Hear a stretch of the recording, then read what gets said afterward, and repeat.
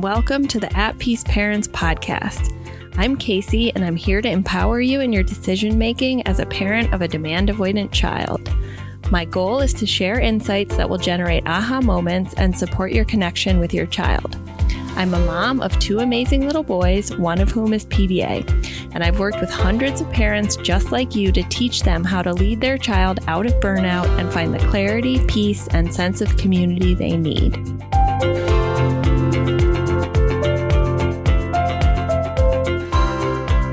Hi everyone. I am going to be sharing an excerpt from one of the Paradigm Shift Program modules that the participants chose, which was about co-parenting, communication, and marriage dynamics as impacted by raising a PDA child or teen. So in this episode, I first share my story and weave into it elements of how my marriage has been impacted in different ways. And then I talk about just one of the 8 things we spoke about in the program, but the first element of why it's so difficult to co-parent, and that is that often the lead parent has a very different experience than the non-lead parent because they are the ones that are hypervigilant and providing their nervous system as scaffolding to their PDA child, which is very difficult to understand from the outside looking in. So this is just a piece of the session we did together, but I hope that it is helpful for you. Perhaps you could listen to it with your partner or co-parent to help you guys get on the same page. All right, hope you enjoy. Co-parenting, whether you're in the same home or not, is incredibly, incredibly difficult. And it's going to bring up things in your relationship. I often think about it like this. Like everyone around me is living a more surface life than I am living with my partner. Because we've had to go to the depths of knowing each other and knowing ourselves and our trauma cave in a way that I don't think many families would have survived. And I think many of you may be in this process. So it's completely transformed everything about how we thought our marriage would be. And it's been hard since the very beginning because my husband and he's always worked in government or journalism, and he was living on the border. And from the moment my son was born, it has been in the trenches. I almost did not finish my PhD. I was in an outpatient maternal mental health program for 1.5 years at Georgetown and had a lot of health issues because my son did not sleep. I had a traumatic birth. He lost oxygen. I did. From that moment, it started as trauma, right? And it would be I would sort of get my footing, right? I finished my dissertation. When I finished my dissertation, I actually spent a month sleeping. And I know that sounds exaggerated, but I actually would send my son to daycare. I'd get up in the morning and then I'd go back to sleep from 9 a.m. until 1. And then I'd do a gentle yoga and just sort of be outside for a little bit. And then my son would come home and I would go to bed at 8 or 9. And I did this for a month. Super burned out. That was my first burnout experience. I also had all these health issues in DC with joint pain and fatigue, and I lost all this weight, and I had terrible night sweats to the point where my husband and I couldn't sleep in the same room. So we also could not sleep in the same room for about 3 years. I'm just giving you all the details to show you that I get it. I've been there. I'm still in it. But just to give you details also about how it's affected my life before I speak more generally. So I couldn't sleep in the same bed with my husband because of the how dramatic the night sweats were. And this happened as soon as I stopped breastfeeding, to the point where I was being tested for thyroid and endocrine problems and rheumatoid arthritis and tuberculosis and breast cancer and all these things. Nobody could figure it out. Turns out it's related to nervous system burnout and trauma, but nobody thought of that at the time.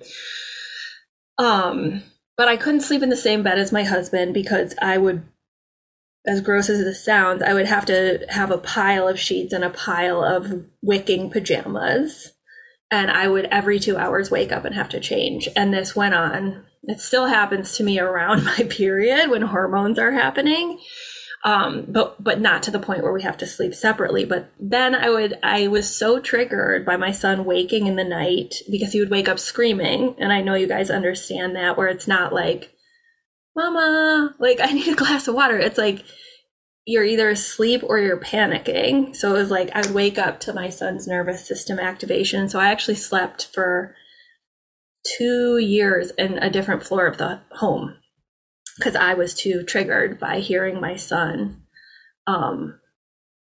activated in the middle of the night. And like I still have issues with this. Like when my younger son went through nosebleeds where he would wake up and bleed, I would pass out because my vagus nerve would like go into freeze and I would like hit my head many times. So like my nervous system has been very impacted by this, as has my marriage, right? Because I was diagnosed with severe postpartum depression, anxiety, and OCD.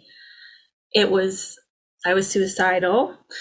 I could not give much to the relationship. And, this is the beginning of our relationship, right? Like we go traipsing around Colombia. We've met in an international affairs program. And then we're like in Traumaville.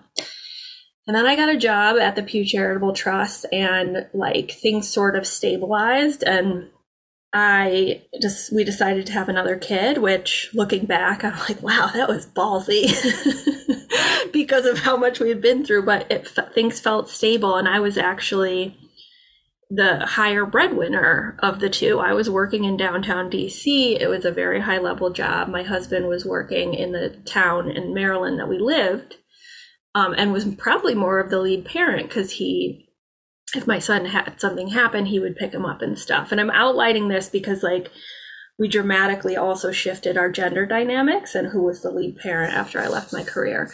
After my second son was born, that's when my PDA son, went into nervous system burnout and I left my career. Spent a year trying to get him out of it, but I didn't understand nervous system burnout and I didn't know about PDA. So I was working through the sensory processing lens, enter the pandemic. So I left my career as an academic and my husband got a job in Michigan to take us home to my family and where we could afford not to have both of us work. And then I was caregiving for a year. And then it was a year after that I learned about PDA. And I was like, for probably 4 months, all up until this point, we had screen time limits. I had laminated schedules with like little caterpillars trying to move my kids. Like they would sign in to my homeschooling for the pandemic. I would make them go outside at 9:30 in the morning because even if it was snowing, I was like, they have to get outside. So you can imagine the PDA child's experience through this, and it was just escalating. Yes, of course. I hope this is helpful. It's going to tie into everything we talk about. And I remember, I'm just going to be so honest. I remember hearing Harry Thompson's interview on the Tilt Parenting podcast with Debbie Reber. I don't know if you guys have listened to that one.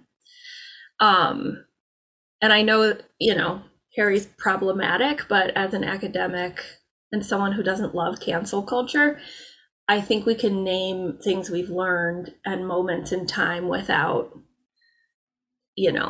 promoting someone's work. And when I listened to his interview, he was responding to Debbie Reber as like, I don't want to answer your questions, right? He's like rejecting the questions that parents were asking. And it was the first time I realized like, oh, this is so much more than demand avoidance of transitions. It's everything. Like, and he was talking about how he resists his book. And it was like, I had this light bulb moment of like, this is not going away. And then I read the Understanding PDA book which was super triggering. I don't know if you guys have read that as well. Feel free to drop in the chat.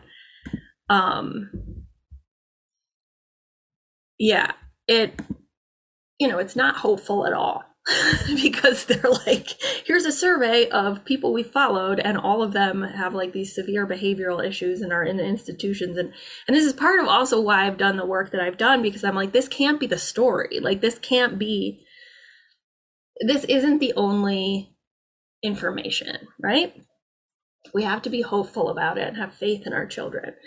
I remember that same summer sitting at the table across from my husband, my best friend in the world, who I love dearly, who like I feel like I'm meant to be with, and telling him in all seriousness, I think we should get divorced, because then each of us could find another stable, able-bodied adult who's not emotionally traumatized to help us raise these kids. And that would probably be better for both of us, because we don't ever interact anyways, because we can't talk to each other. If we're in the same room, one of us is de-escalating. If, we're like ships in the night and it's robbing Peter to pay Paul, because if you give me an hour, I come back and you're demolished, right? And it was just like, this is not life. I'm so effing depressed. I mean, real talk. I think I put this in one of my PDA parent podcasts with Katie too. So it's like recorded for posterity. I did all the editing. So my husband was like, are you really going to put that out there? And I was like, people are going to understand.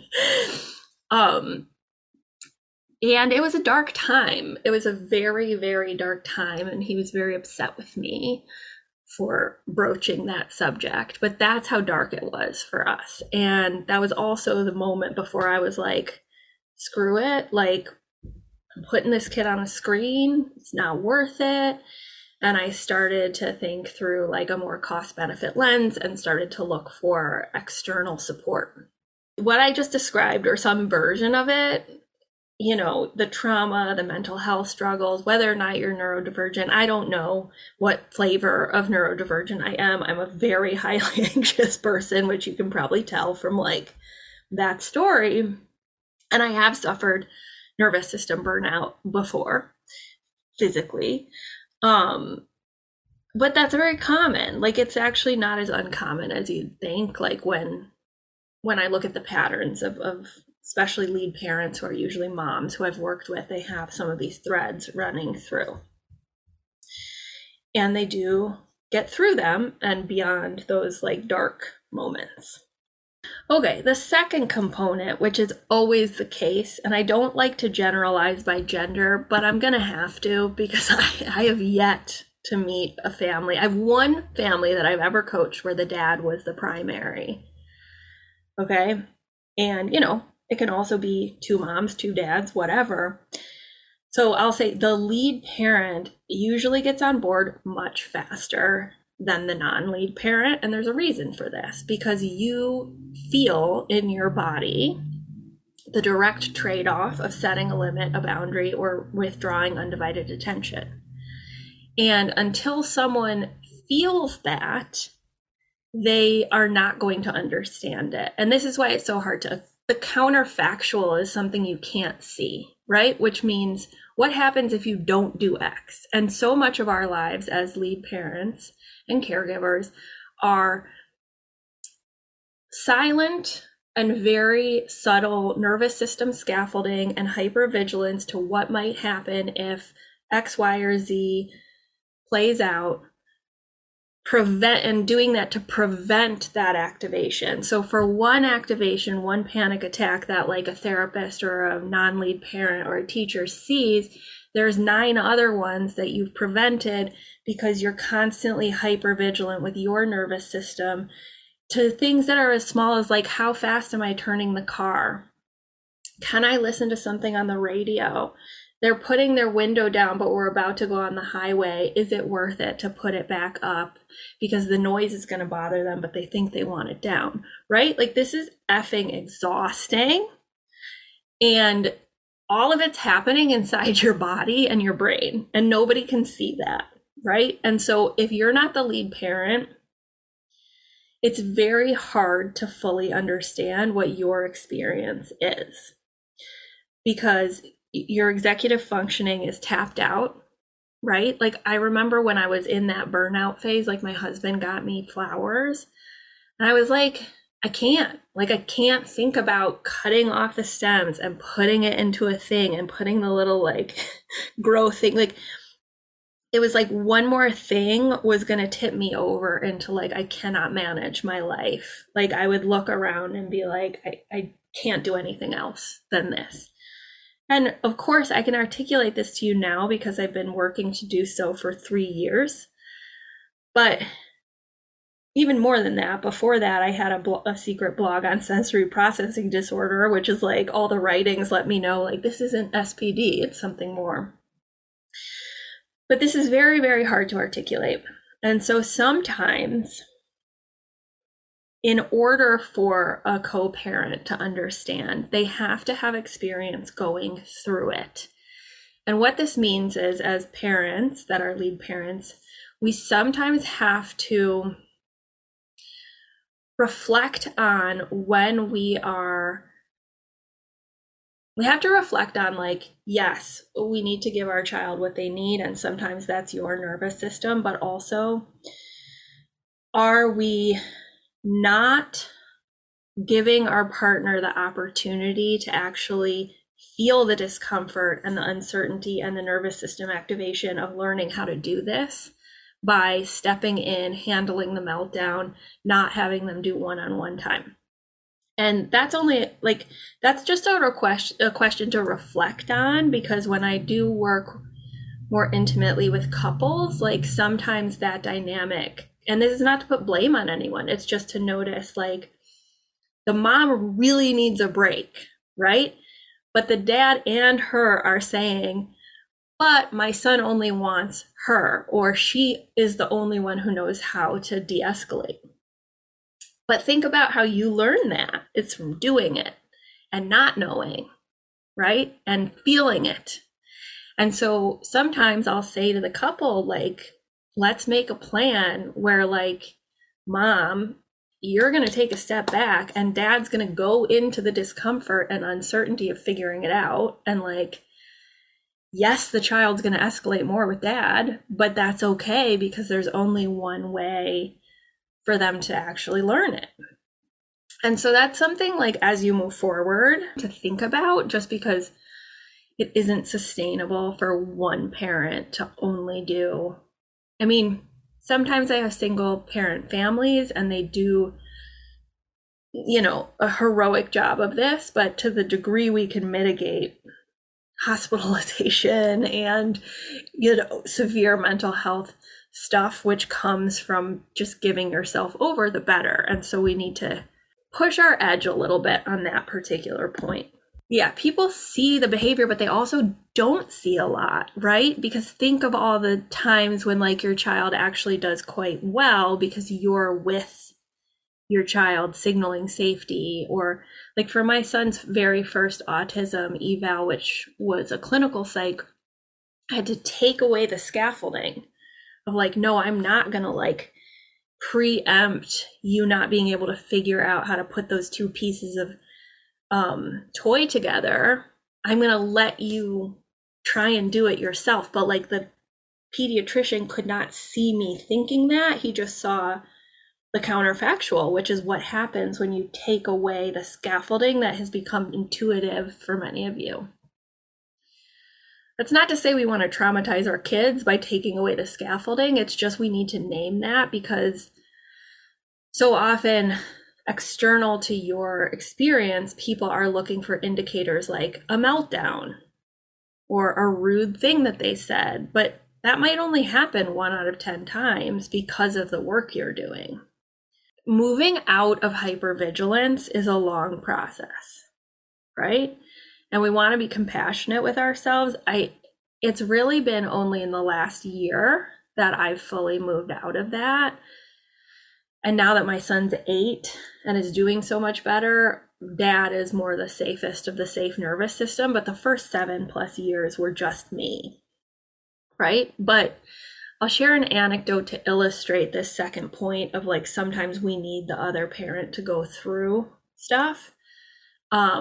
when my son started Montessori, within 2 days of going, we signed the paperwork for a private school and we're like, we're going to pay for the whole year. 2 days in, he broke 2 ribs and a collarbone because he was so like manic and excited, right? He wasn't even dysregulated. He was just sensory seeking and crashed into bleachers. And I was like, oh God. So what happened, when PDA children feel pain, it can be very intense, right? And they have fear around it. And we're going to talk about that in the anxiety OCD stuff. And so he would get paralyzed where like he would need to pee or he'd need to get up or change his clothes, but he would like fight whoever tried to help him and scream. And this was happening at night. One of my main triggers is being woken to screaming because it was so deeply ingrained with my motherhood experience and part of what I had to like work through for 1.5 years in the mental health stuff. So I said to my husband, I was like, I cannot do this. Like, I can't do it. I cannot like move him through this. It's too activating for my nervous system. And he's like, okay, I'm on it. And I feel like he was on it for me more than my son. But what he did was nothing different than I would have done. He just sat through the discomfort and the activation of like my son hitting him and screaming in his face. And like my husband just stayed calm through it. But it was like, he knew he had to do it for my stability. And in doing so, it totally shifted their relationship because my son felt this additional layer of safety with my husband because he sat through the activation. And that's when things started to shift towards like dad could do more. Dad could actually do more of the body, body doubling for a nervous system. And it was like also a light bulb moment for me. And it ties into some of the mindset shifts that are in your portal of like, activation and screaming and hitting and name calling is not actually a reflection of the relationship or degree of safety that person feels. It doesn't make it any easier. It's actually like unrelated, and sitting with it and being with it and allowing for that is actually like creating this like whole other level of trust on the other side. But that process with a child, I think, can shift the level of trust, as uncomfortable as it is. So we do need to give the non-lead parent opportunities. Thanks everyone for being here with me at the At Peace Parents podcast. This is your source for all things related to understanding, supporting, accommodating, and advocating for your PDA child. To go deeper on any of these topics, check out my course offerings and masterclasses at the website www.atpeaceparents.com. To completely transform the way you think about and relate to your child and to bring peace and stability to your home, join us for the next cohort of the Paradigm Shift program.